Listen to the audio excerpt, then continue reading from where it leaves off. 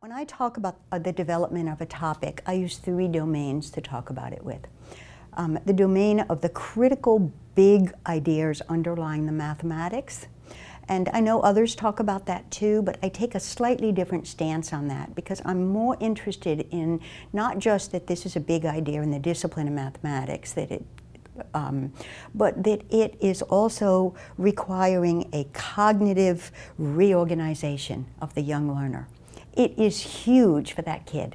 That kid literally needs to almost undo earlier ideas or start looking at part-whole relationships in numbers differently than he or she had before.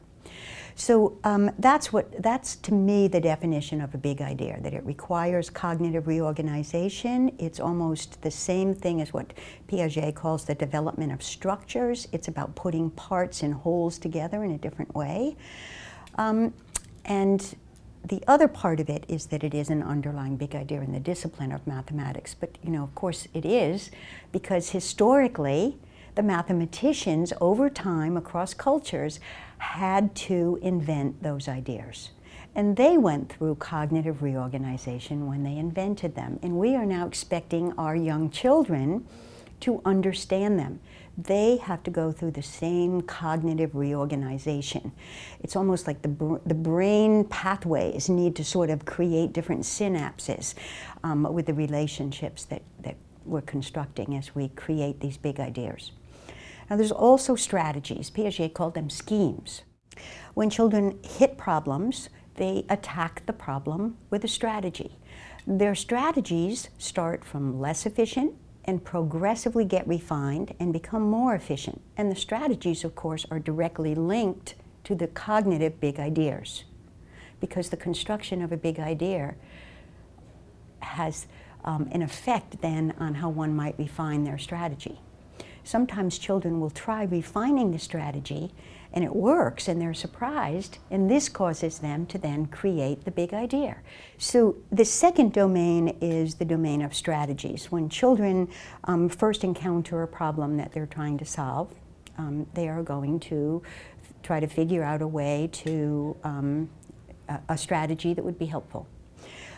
The strategies are directly linked to the big ideas because sometimes a strategy a child uses works and they're surprised, and this creates the situation of, why did that work and will that generalize? And can I prove this will generalize? Will this always work? And this brings them to the construction of a big idea.